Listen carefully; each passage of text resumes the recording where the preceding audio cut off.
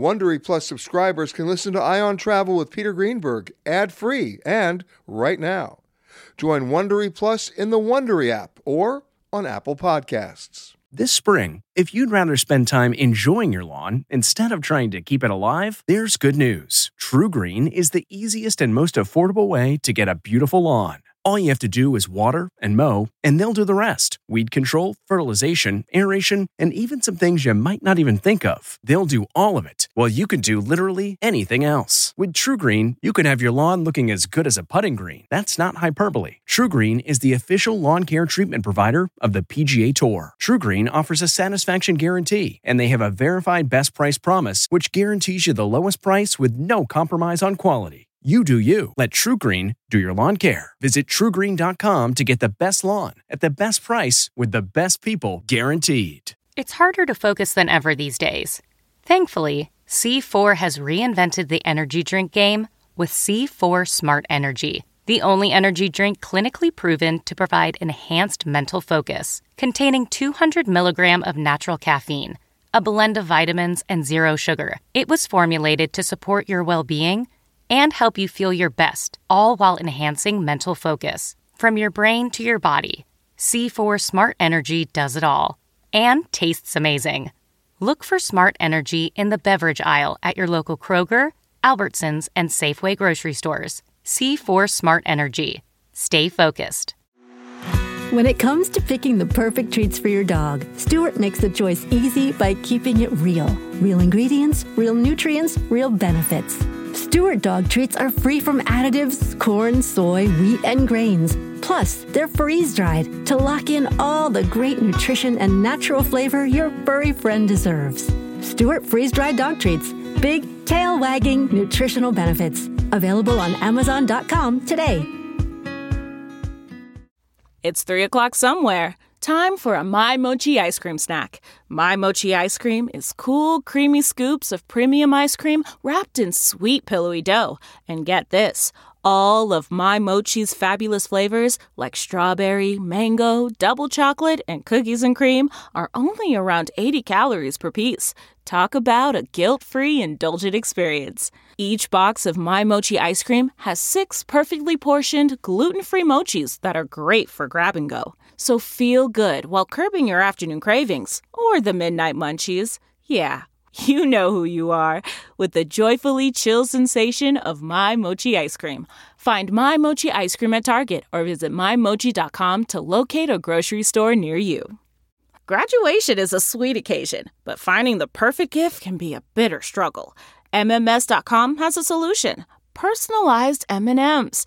Just imagine the look on your grad's face when they receive a custom candy creation featuring their school's colors, name, and even their photo printed right on some M&Ms. It's a thoughtful way to celebrate their accomplishments and make the occasion even more special. Visit MMS.com to create your own personalized gifts and party favors for graduations, weddings, birthdays, and more. That's MMS.com. Use code WONDERY to receive 15% off your next order. This episode of Travel Today with Peter Greenberg is brought to you by Audible.com, a leading provider of spoken audio information and entertainment. Listen to audiobooks whenever and wherever you want. Sign up today at www.audiblepodcast.com/travel today to get a free audiobook and 30-day trial. It's time for Peter Greenberg Worldwide with America's #1 travel news journalist.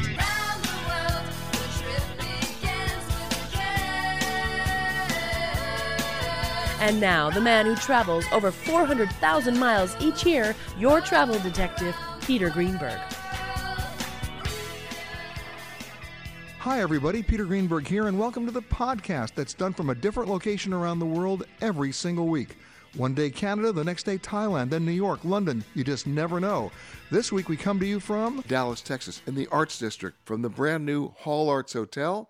I'm always amazed that every time I look around, there's someplace else I didn't know about in Dallas, especially in terms of museums. And one of them happens to be the old Red Museum of Dallas County. And it's called the Red Museum of Dallas County History and Culture, if you really want the entire title. And the executive director is not just like an executive director, he's a musician. a Grammy Award-winning blues musician named Zach Harmon. How are you, sir? Thank you so much. I'm doing wonderful. I'm going to let you do this show. With that voice, you can just do the show. Okay. Well, sure, let's do it. Okay, okay. You playing requests? Sure. Tell me about the museum. First of all, how far back does it go, and what are people going to see there? Well, this museum starts with John Neely Bryant coming to Dallas in 1842, and brings you up through today. And basically, we're talking culture. Absolutely. And music. And everything that Dallas brings you. You argue that this is the one place where you can learn the true Dallas. Absolutely. In what way? Well, when most people think about Dallas, I mean, quite naturally, they think about an assassination. But Dallas is much more than an assassination. Dallas is probably the most incredible southern city. I mean, think about it. Dallas had the worst public relations nightmare that any city could possibly have, the assassination of the leader of the free world. And you look at every city in the South today, and Dallas is still leading. That's got to tell you something about this city. Resilience. Absolutely. And what am I going to see at this museum? You're going to see everything from the time that John Neely Bryant came here to discover some what he planned on a utopian community. He called it La Reunion. It was kind of going to be like Southern California commune, and he was right on the Trinity River, and that's where it all started.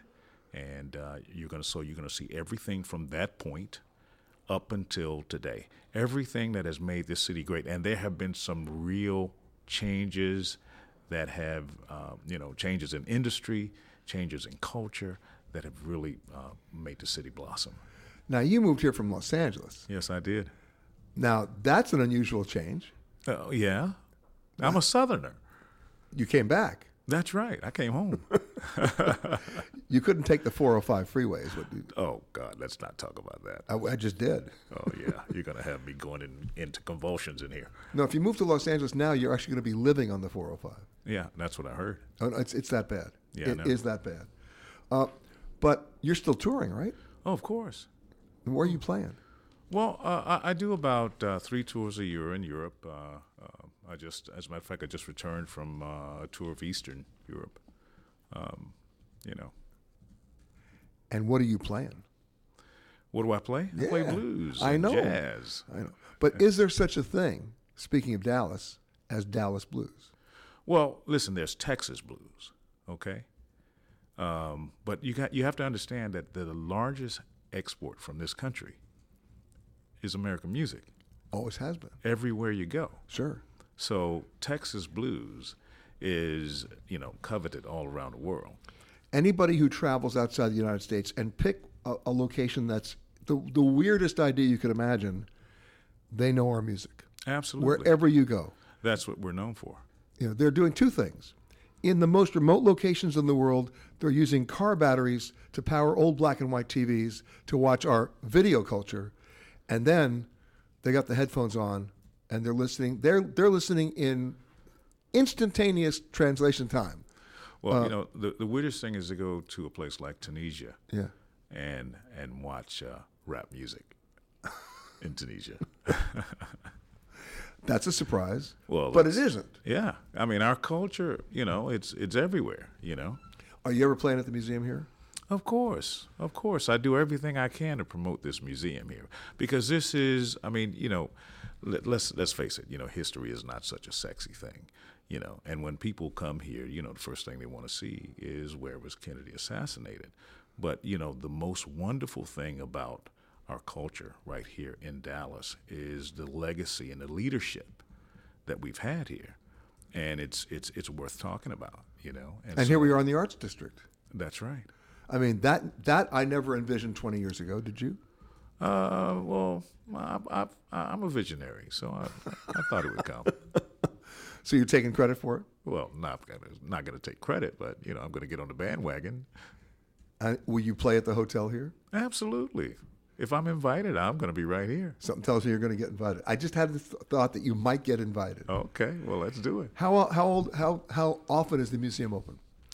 Museum is open 7 days a week, 9 to 5. Any admission?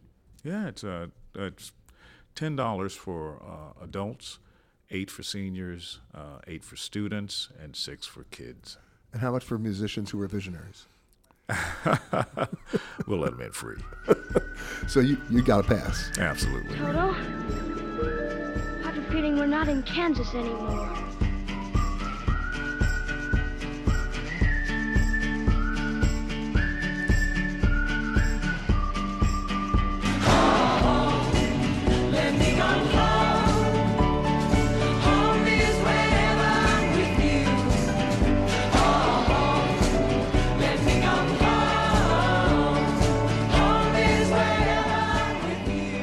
I used to live in Houston, correspondent for Newsweek, was in Dallas all the time, got outfitted at Windy Ryan's at the old stockyards in Fort Worth, went riding with the old Texas Rangers looking for cattle rustlers. Yes, that's how old I am. You can call me Gabby. But my next guest knows about 100 things to do in Dallas because she wrote the book. Tui Snyder, how are you? I'm great. Thanks for having me. Well, when I was here, and when I was in Houston, I'll give you an example. When I was in Houston working for Newsweek, there were no tunnels and bridges. You roasted in the summer, and you roasted in the summer in Dallas. And to give you an idea of how crazy it was, the only place I could go to lunch in Houston was the coffee shop at Foley's, right? That was in those days. Now, I mean, you would literally run out of time trying to figure out all the things you want to do. And that's how you did the book. Yeah, it was hard to narrow it down. Well, when you say 101 thing, or 100 things, excuse me, we'll worry about that 101st thing later, things to do in Dallas. I mean, how did you divide the book? And then how did you actually figure out what was worth being in the book? Yeah, so when I was invited to write the book, the title is 100 Things to Do in Dallas-Fort Worth Before You Die, and the cover has a bucket on it. So I realized, this is a bucket list. And so or it could be, as Jimmy Durante did in the opening of the movie Mad, Mad, Mad, Mad World, he kicked the bucket. Definitely. For those people who remember that movie. Oh, right? That's a great movie. Yeah. Anyway, so I thought, well, to me, my idea of what a bucket list, I just thought that's some crazy thing, jumping out of a plane or driving a race car, something you only do once. But since I'm not a native Texan, and that's kind of a thing. But that was a benefit to you. It is. Because you could see things that people would otherwise take for granted. I do. I think I come with a real fresh eye, and I can ask the dumb questions because, heck, I've only been here, 10 years. Okay, Pat, bless your heart. I can ask the dumb questions. But I asked my readers what they thought belonged on a bucket list. And that's when I was surprised because I got responses from people, not just the Texans on my, newsletter and on Facebook, but also people from other parts like, Idaho and Florida. Because even though, this is another thing about people who live in Texas, and maybe you've noticed this, Peter, but it's like, even if you move away from Texas, you still kind of feel like you're a Texan. So I got lists from people, honorary Texans up in Idaho, and I just kind of looked and saw what appeared on the lists, realized that what they thought belonged on a bucket list were places you would take your family and would go again and again, not just that one-off thing. Such as? Well, there is one, this was actually the top contender, and it was not even really on my radar. It is called Burgers Lake, and this is a little family-owned swimming hole. And, it's beautiful. It's old-fashioned. It's like a water park before they had water parks. So you've got, a gorgeous spring-fed place to swim. But this showed up over and over on people's lists, so I had to include it in the book. Wow. And then what do you do there? I know, you go swimming. You do. It's like it's much like a milder version of a water park. Like when I think, there's some wonderful water parks here because, as you know, you do roast in the summer. But you can take a picnic, you can kick back. It's kind of quiet. Grandma and grandpa can go and sit in the shade. It's not going to bother them. You listen to the radio, whatever. And they've got the old-fashioned tire swings and this or that. It's like a bygone era. All right. A surprise that you don't necessarily think you're going to find in Dallas. What else? Oh, other things. Another surprise, I think, that we were talking earlier about stereotypes people have about Texas. And, of course, there's great barbecue here. There's great steak. There's carnivores galore. There's all sorts of things. But there's a wonderful award-winning vegetarian restaurant that I love to take people to when they come and visit me from out of town, and I like to surprise them. It's called Call It Chanji's, and it is And it's in a little neighborhood, and then you turn the corner, and then there's this big palace there. It's in a Hare Krishna temple, and the food there is phenomenal. It's really good. Little chutney? Yes, they've got that. Just guessing. But you know what they don't have? What? So obviously there's no meat. Right. But they don't use eggs, onion, or garlic. And so you think it's going to be bland. But well, it is good. Hey, a world without garlic is a pretty boring world. I'm married to a guy who's half Italian. So like our kitchen is full. If we run out of garlic, it is an emergency. So when we eat there, though, the food is amazing. You know, in going through your book, I noticed one thing that surprised me, a number of things that surprised me. One is you can go fishing. Oh, yes. And they loan you the tackle. Yes, isn't that wonderful? There is a tackle loaner program. And what do you catch? Oh, you catch, well, it depends on what time of year, but catfish or trout, that's primarily what they stock. There's a lot of stocked ponds all throughout the Metroplex. So the cool thing is, for example, if I was staying here at the Hall Arts Hotel, Mm-hmm. I could go rent the tackle, work a deal out with the chef here, go catch the fish and have them cook it. Oh, now you're talking. That's a good idea. That's a different experience. That would be. All right, so right before the break, I asked you to think about the one thing in this book. I mean, that was the one that surprised me about tackle, right? But what's the one thing that surprised you? You know, a lot of things surprised me, and that's one reason I love doing research is because I usually have a preconceived idea, and a lot of times I'm wrong. But one thing that surprised me about Texas in general was that there is a dialect of German that's unique to Texas, and I thought that was pretty amazing. Are you telling me there's great German restaurants now? There are. Yes, there's Edelweiss, Little Germany, and there's little bakeries here and there. Yes, and of course beer, German beer, but it was brought over by German immigrants. Wow, that I did not know that. You see, there's one. Yes, and here's a great word. This is my favorite word. There aren't any skunks in Europe. So when the Germans came to Texas, they had to come up with a name for it, and they came up with a perfect name. It's Stinkkatz. Thank you. Yeah. Useless information, but I'll remember that. If I ever see a Stinkkatz on the street, You will know it. I will smell it. What You are you will. talking about? When it comes to food, though, you know, there's what you're expecting, right, in this part of the country. But then there are the surprises, like the vegetarian place you mentioned. Yes. What about pancakes? Oh, pancakes. Oh, well, my favorite is we're getting to the German thing, I guess, Old South Pancake House. They have German pancakes there, and they come over to your table, and they fold it up right at the table. Well, first they squirt all this lemon on it and dust it with sugar, and then they just fold it up right there. It is amazing. Just don't go there on Sunday, because everybody goes there after church, so just don't go there then. See, now when I come to Dallas, I usually go over to see Dean Faring and have his lobster bisque because it's pretty good. But there's Tex-Mex everywhere. Yeah, there is. Oh, there is so much. There's no shortage of Tex-Mex. I mean, and there's no shortage of barbecue either. One of my favorite barbecue joints is actually our Chinese buffet around the corner. I mean, Come on. The bar is so high. Everyone can make it here. And everyone, you can start arguments. Chinese buffet barbecue. Yes, and I had my nose turned up a little bit. I was actually there for the Chinese food, shocker, but I decided to try a little of their ribs, and I thought, oh my gosh, what is that? Well, you know what? I'll give you an example. In Toronto, the best steakhouse in Canada is a Chinese restaurant. Well, It's called House of Chan. Who knew? Oh, wow. Nobody gets an egg roll. They have the ribeye. You know, it's crazy. By the way, speaking of surprises, what's the Gone with the Wind Museum? Oh, the Gone with the Wind Museum. That is in Cleburne.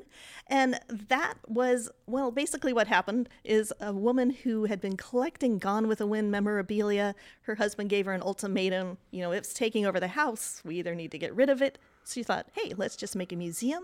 So she created this museum. You go in there.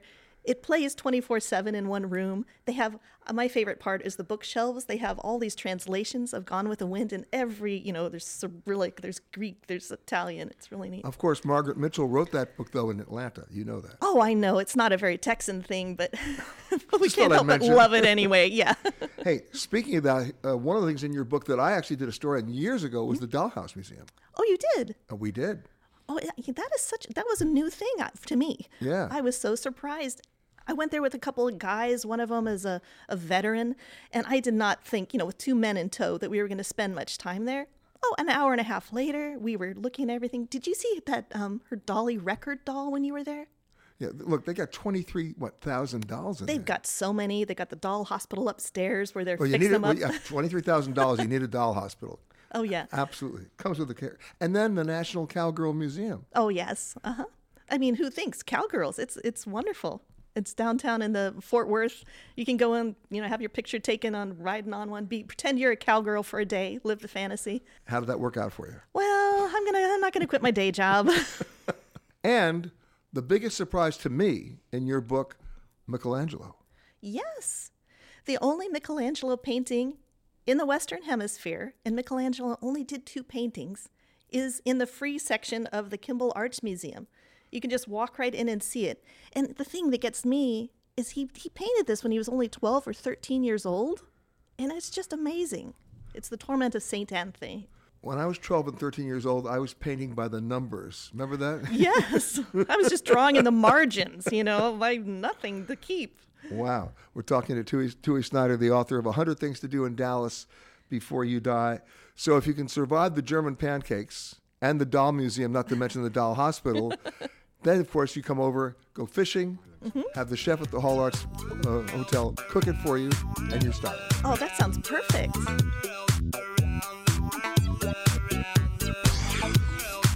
Coming from New York, actually I was a correspondent for Newsweek in Houston, so I covered Texas back in the 70s. I never envisioned a district like this. I never saw it. I never imagined it would ever happen, and now it has. And this is the first hotel opened in the Arts District, and it's all because of a guy named Craig Hall. Welcome aboard. Good to be with you. And I got to correct you, though. It's not all because of Craig Hall. I'm just a little part of it.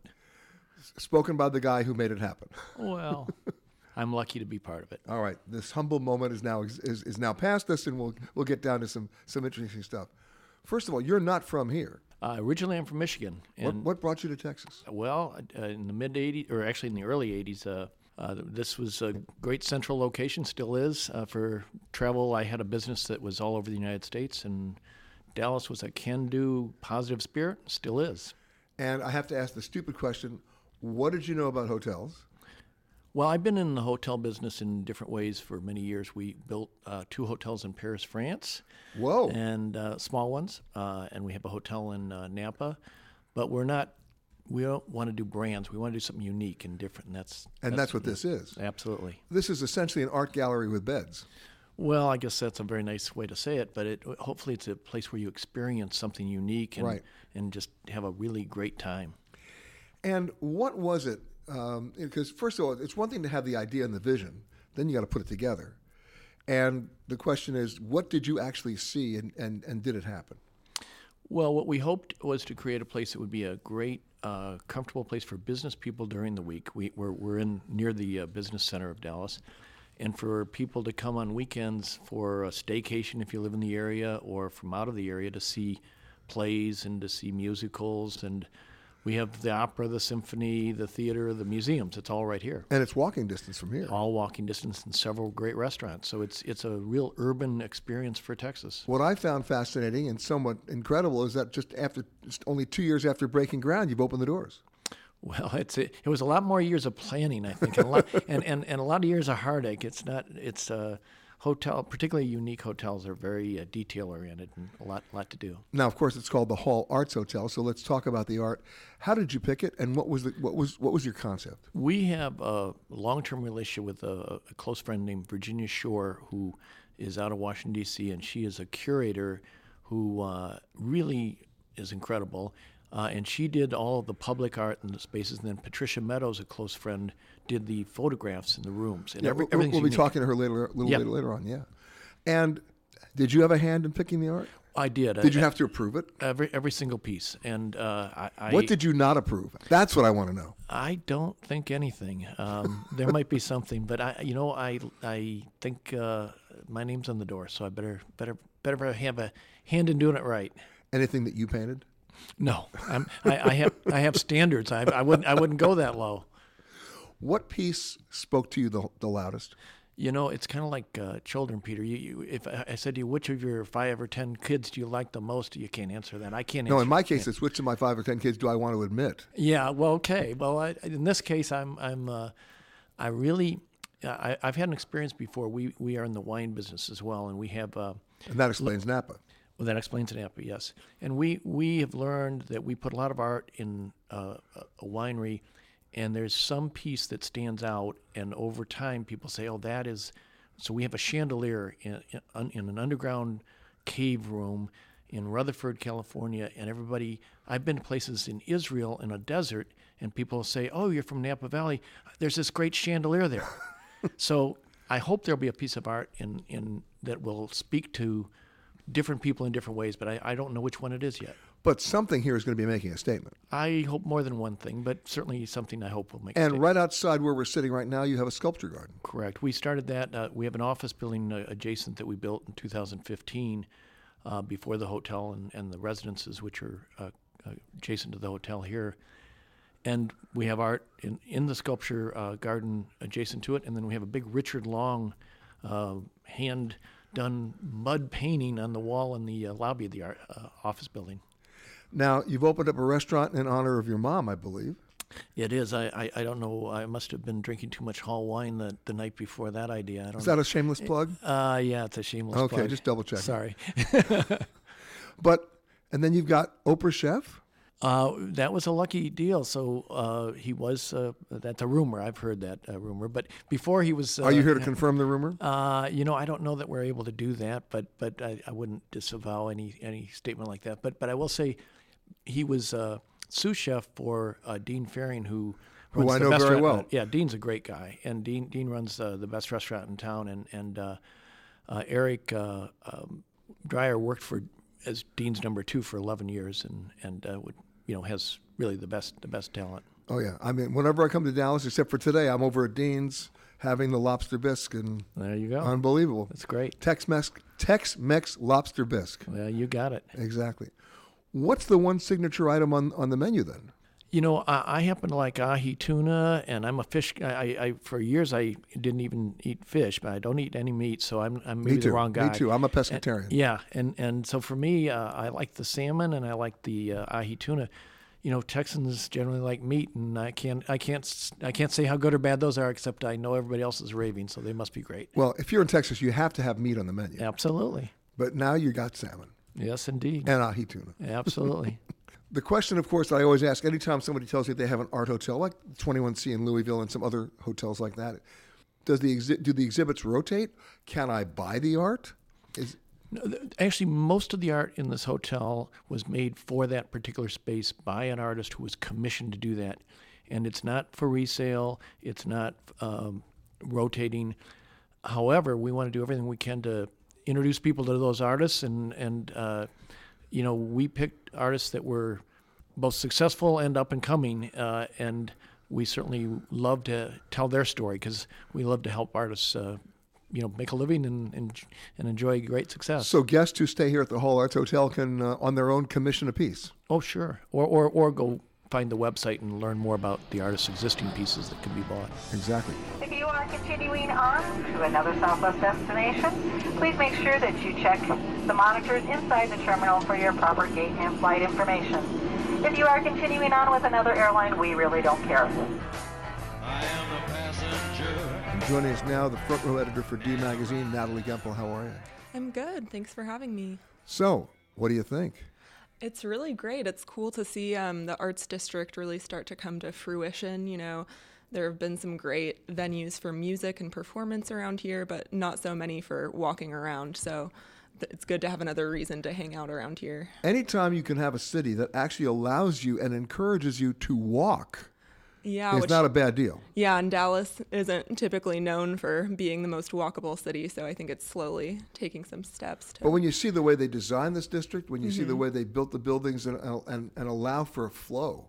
Yes, definitely. It's meant to be walkable, and hopefully I think that with the addition of this hotel and some new things, it's going to see that come to Now, this is the weekend before Christmas.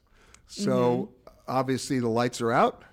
Obviously, there are things to do, but what is special for you about Dallas at Christmas? Well, Dallas, it's not exactly a place to have a white Christmas. It's not a winter wonderland? It's not exactly a winter wonderland, but I think we make up for it with some of the things that there are to do around here around Christmas. There are a few that are kind of my personal favorites and traditions around here. The Dallas Arboretum has a really wonderful 12 Days of Christmas display. That's these giant Victorian-style gazebos. Is there a partridge in a pear tree? There is. Yes. Oh, God. Okay. It goes through every one of the verses. So there's 12 giant gazebos. It's quite a sight to behold. I'm sure. But, I remember the neighborhood I used to hang out at was Highland Park. Mm-hmm. And they're doing carriage rides there. They are, yes. You can go take a carriage ride through the neighborhood and see the lights. There's some really great lights over there. So that's always a fun activity to do with families or on a date or whoever. And of course, nothing says Christmas in Dallas like barbecue. Yeah, barbecue is a year-round thing. But no barbecue reindeer. No barbecue reindeer. Try to stick to brisket and ribs and things like that. All right, so where are you taking me for barbecue? Well, I think that the place most people would recommend is Pecan Lodge. That's probably the most famous barbecue spot in Dallas. It's honestly not my favorite. I think that Slow Bone is my favorite. Because?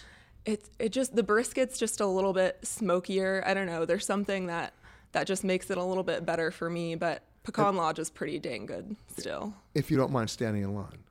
Yeah, you have to expect a line, but there is a trick. If you are ordering more than 5 pounds, you can go in an express line. There's a disconnect between more than 5 pounds and express line. Yeah, it's a bit odd, but if you're really hungry or you're with a big group, you can skip the line, and it makes it a little bit less of a wait. How's Deep Ellum doing? Because there was a time in Dallas where Deep Ellum was falling apart. Yeah, it's really experienced a big resurgence in the last few years, I guess. And Uber's about to open a big office there, but there's a lot to do there now, and it's known as sort of a nightlife area, but it's become more family friendly. There's lots of restaurants. That's where Pecan Lodge is. That's where a lot of new restaurants, patios, things to do. So it's honestly a great place to just walk around. I would probably avoid it on weekend nights because it gets a little bit rowdy, but other than that, it's a really fun area. Gee, Texas and rowdy? I've never heard. No.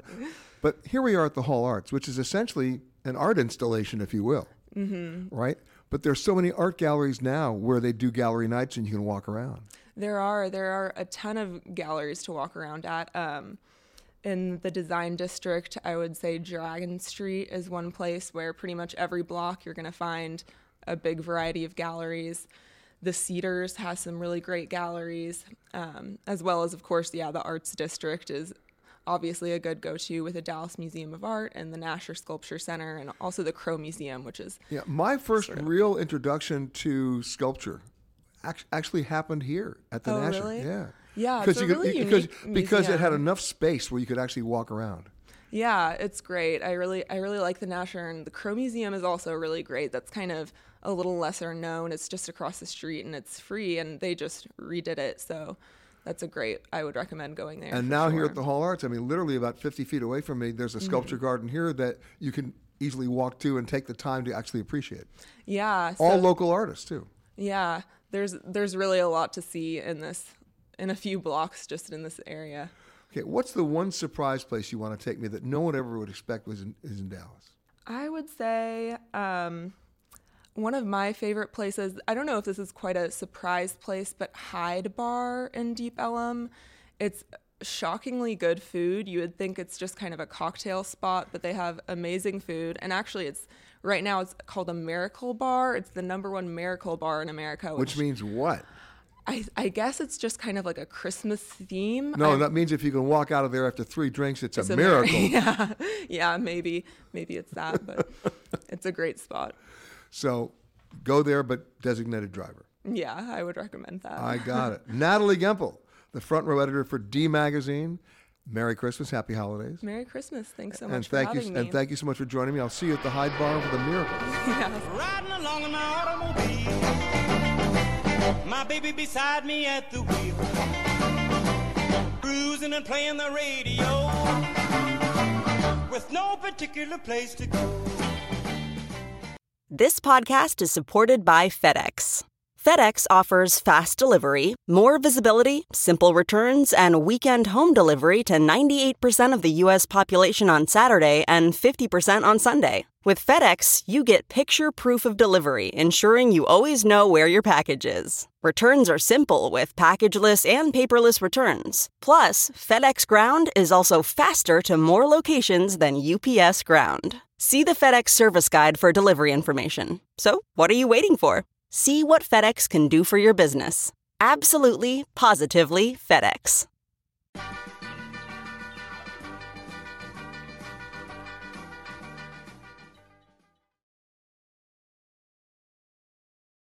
Audible.com has more than 150,000 titles and virtually every genre. So check it out for yourself. Sign up today at www.audiblepodcast.com/travel today to get a free audiobook and 30-day trial.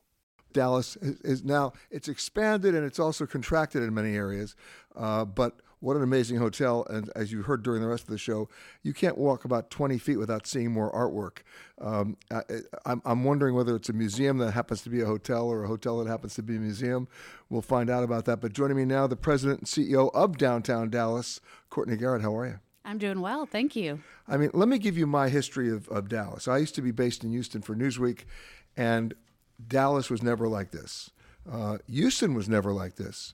I'm reminded of the former mayor of Houston, Louis Welch, and the Opera Council in Houston had run out of money, and they wouldn't be able to have a season. Yep. And they were about to go belly up, and they went to the mayor and they said, Mr. Mayor, you're our last hope because you're independently wealthy.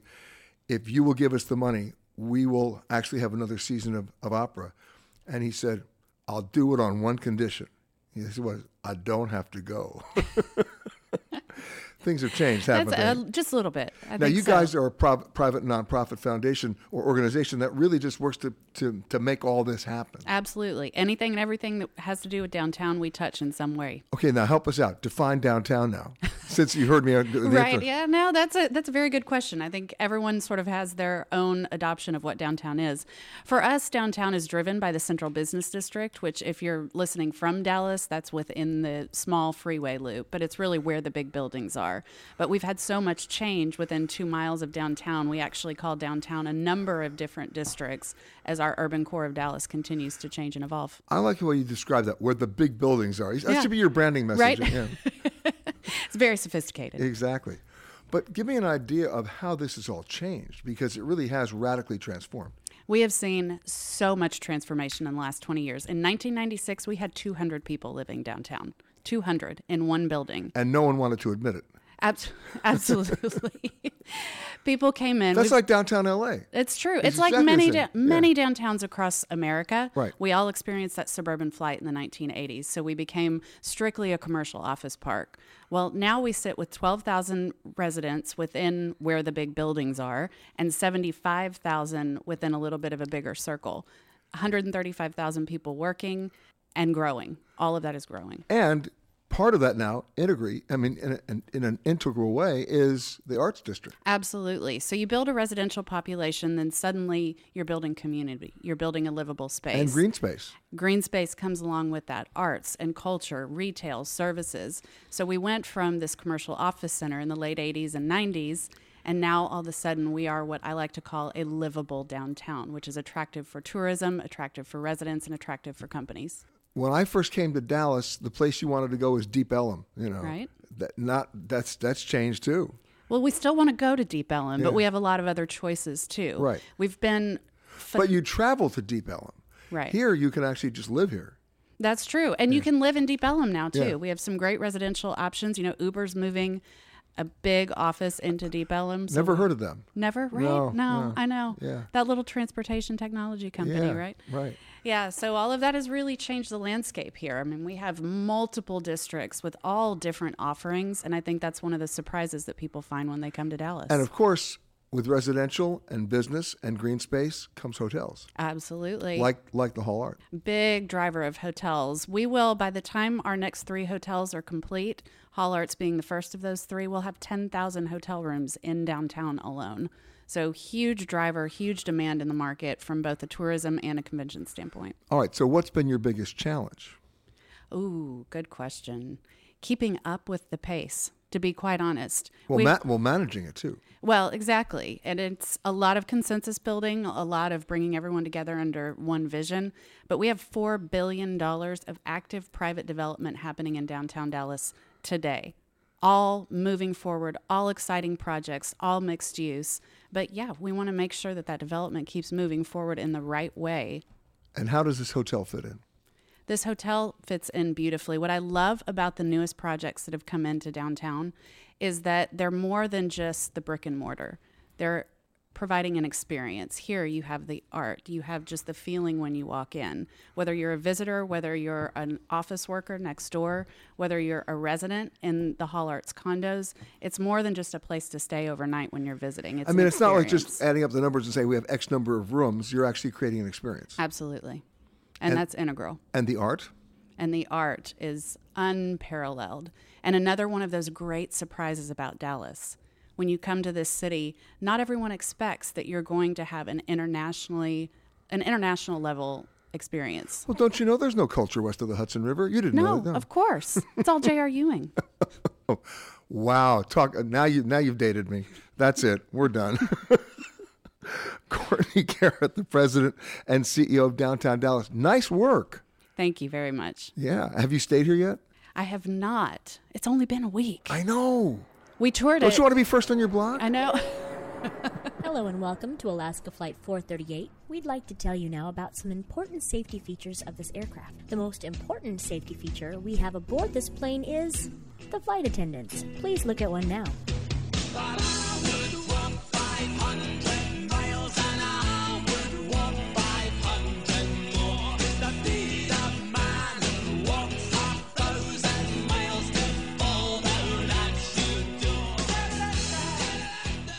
My next guest came to Dallas via, of course, the way most people come to Texas, from Abu Dhabi. She's the chief executive officer of the Perot Museum, Linda Silver. Hi, Linda. Hi, how are you? I'm fine. You know, most people, I'm going to express a little bit of ignorance for my audience. I think that most people wouldn't even know there is a Perot Museum. There is a Perot Museum, but we're young. We're only 7 years old as of this month, as a matter of fact. However, we have long roots. We were the original Natural History Museum in Dallas, as well as the Science Museum and the Children's Museum. So we opened in December of 2012 as a combined organization. So a venture of all three of those organizations under one roof and under the Perot name. Now, you come to this with about 25 years of history in the museum business. You were the Great Lakes Science Center, which, by the way, I know very well. I love it. I love it because it's interactive. Good. I do. There are a couple of great museums like that in America. The Liberty Center in New Jersey, also a great interactive center for this. But what's different about the Perot Museum? What's making it special? So I think a number of things. One is our history. So as an organization, we are, as I was saying earlier, a hybrid organization. We are a research and collections-based natural history museum with real scientists that work on scientific endeavors. We are an interactive science museum with a wonderful science phenomenon that you see in hands-on exhibitions. And we're a children's museum all under one roof. So that really makes us a unique museum and a very special experience in Dallas. Exactly. And I mentioned interactive. I love that you have a dig site. We have multiples. We have a wonderful dig site that is a temporary dig site right now as part of our Origins exhibition, and this is a temporary exhibition that is only going to be in Dallas, and it's open now, and it runs through March 22nd, and it features early human fossils, real fossils, in fact, holotype specimens that have been allowed out of Africa for the very first time. They're only on display at the Perot Museum, and the dig site that you mentioned is part of that interactive exhibition that I hope people will be interested in coming down and taking part of.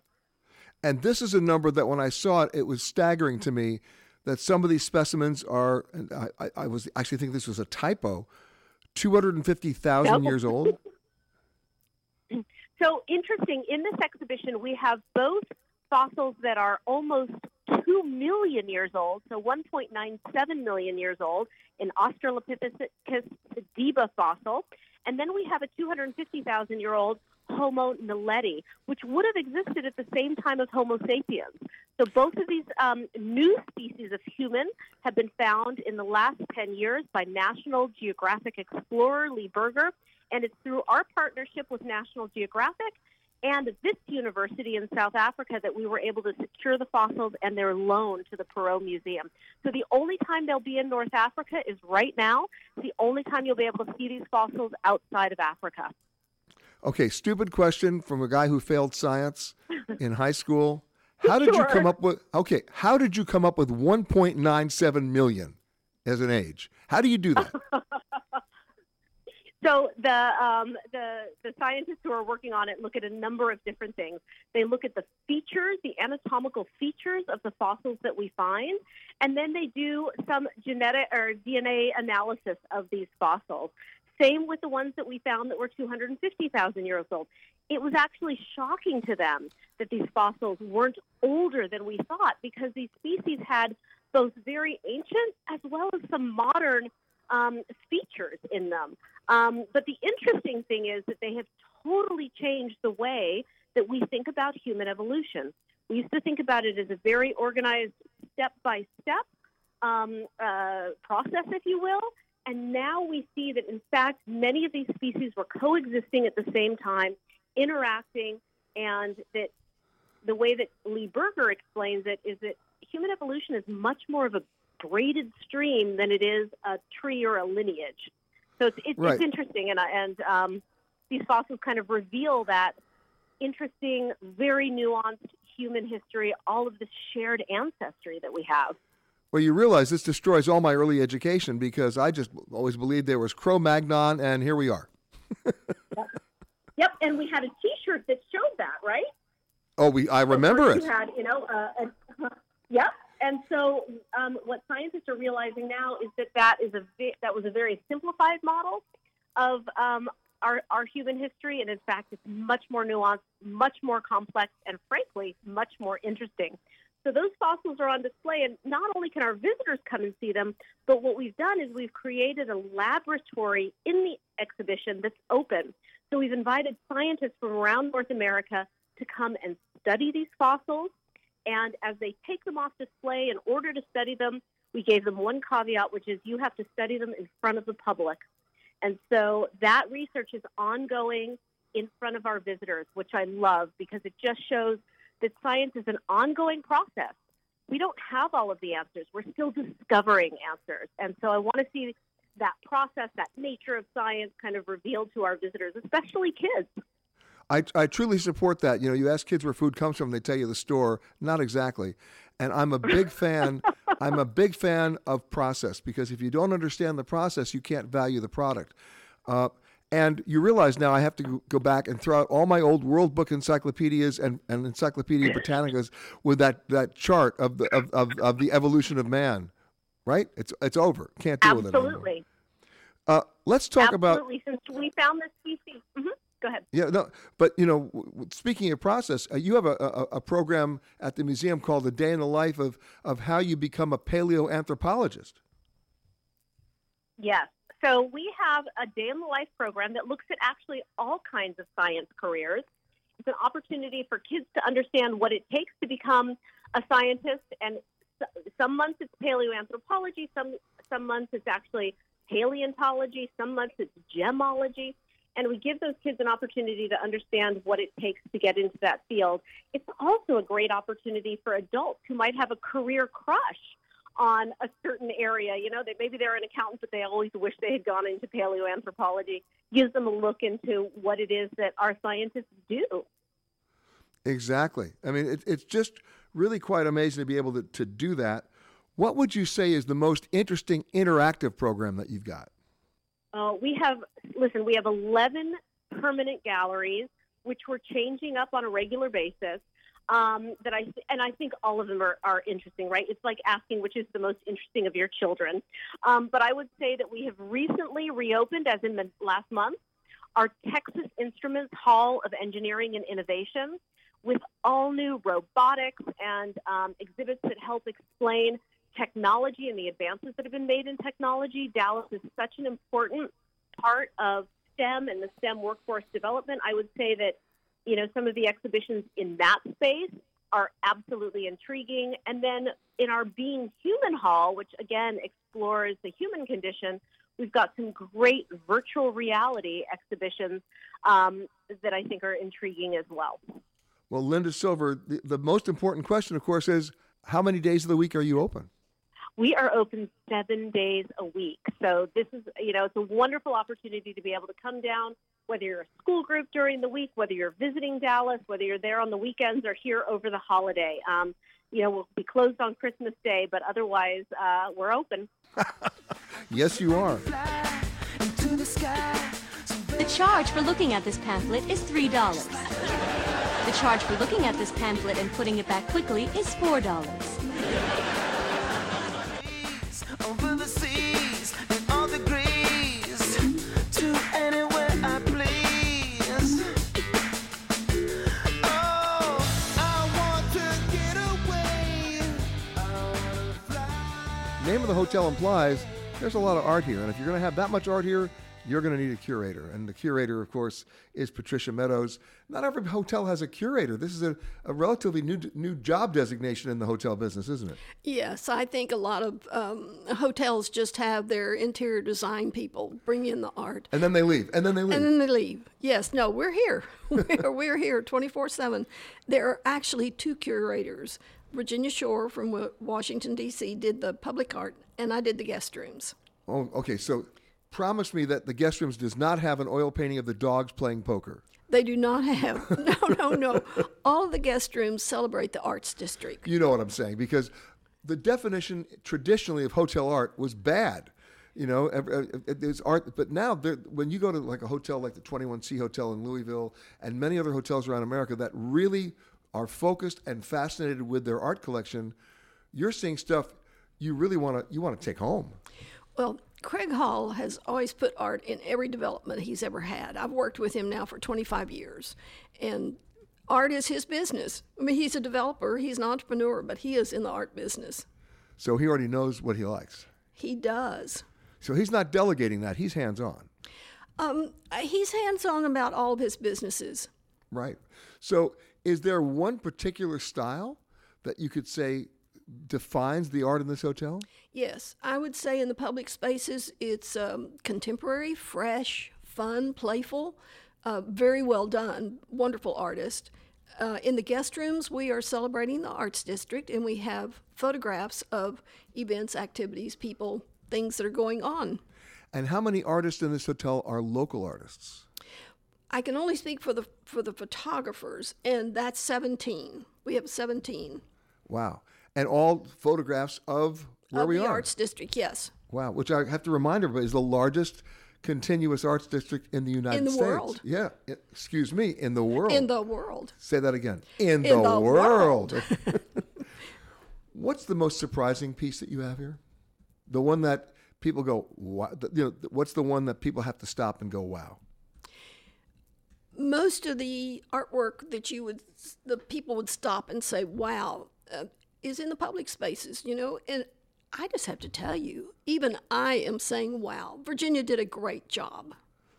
And any particular artist, the other art, well, I'll get to another question in a second, but the one that I'm always asking, because that's the kind of traveler I am, because I always like to bring back stuff from wherever I go. Are these rotating exhibits? Are they permanent exhibits? Can people buy the art? We toyed with the idea of people being able to buy the art, particularly the photographs that are in the arts district. One of the benefits of this whole enterprise is that there is a book that features most of the artwork in the photography. So what you're trying to tell me, Patricia, is I can buy the book.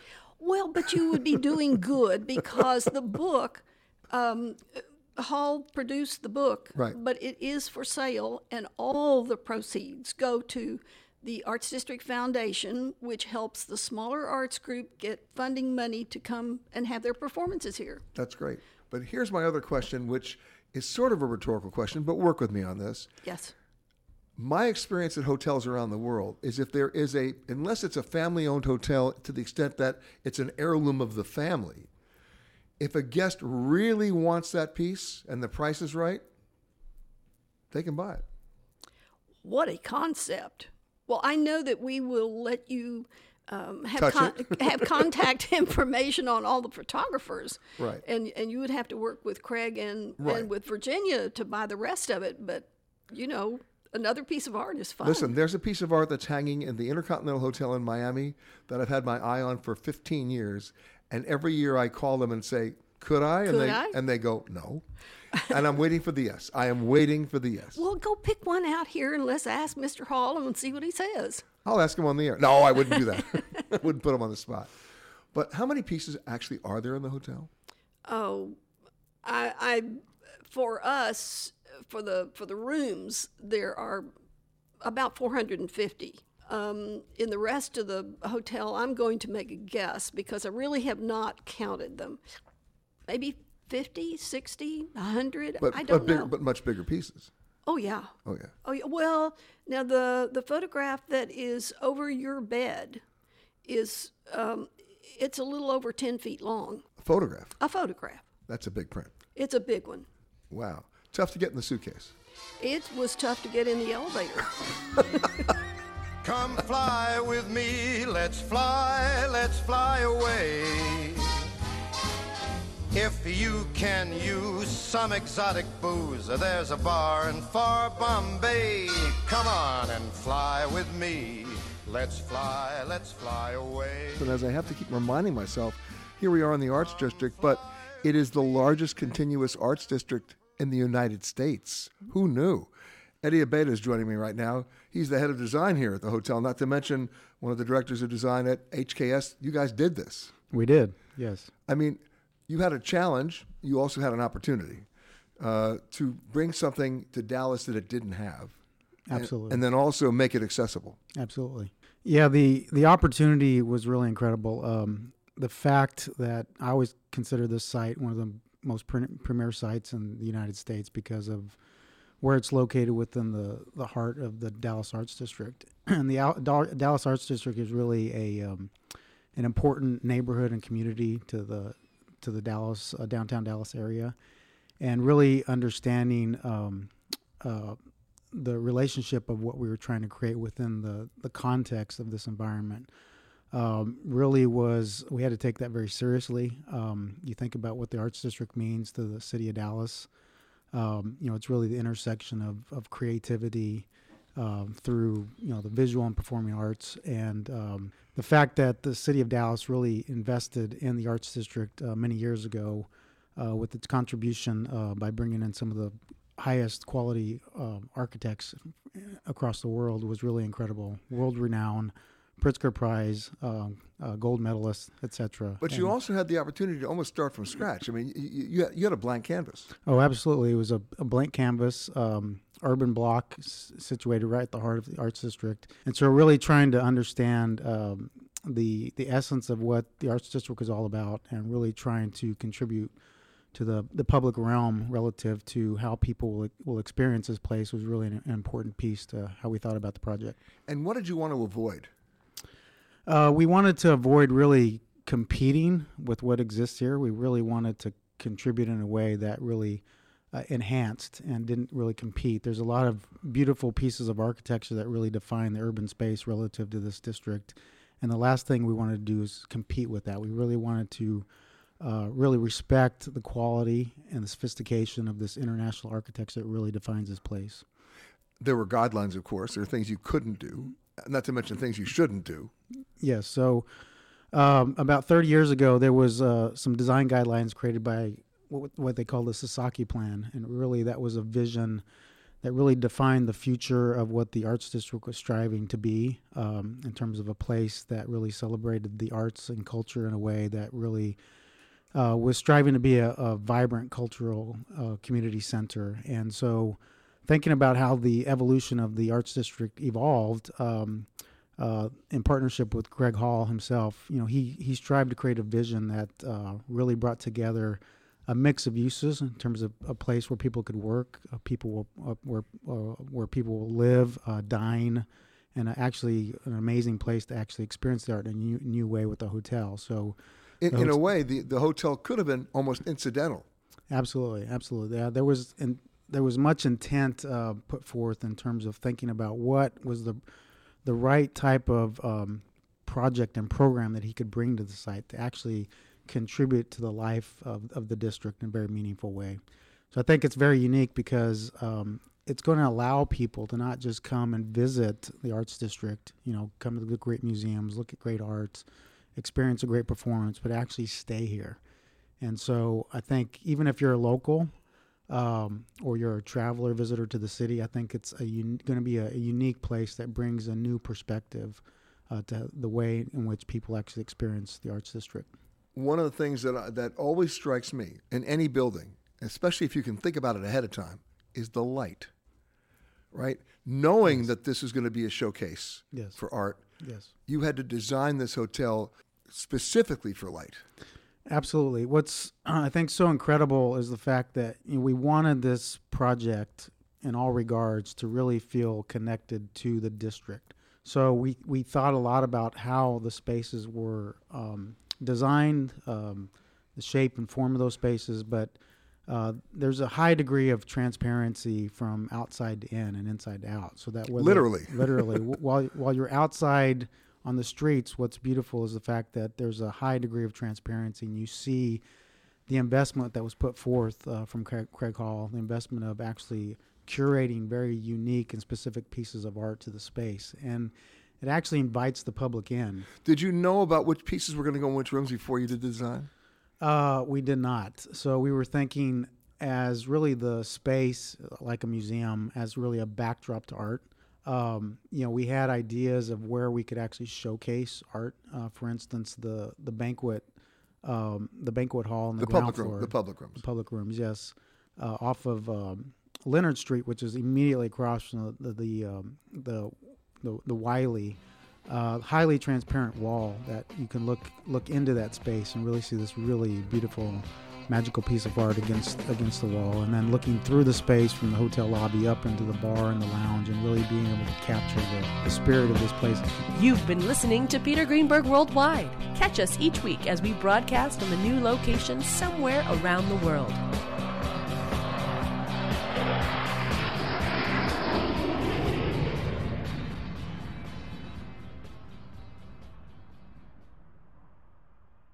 If you like Ion Travel with Peter Greenberg, you can listen early and ad-free right now by joining Wondery Plus in the Wondery app or on Apple Podcasts. Prime members can listen ad-free on Amazon Music. Before you go, tell us about yourself by filling out a short survey at Wondery.com/survey.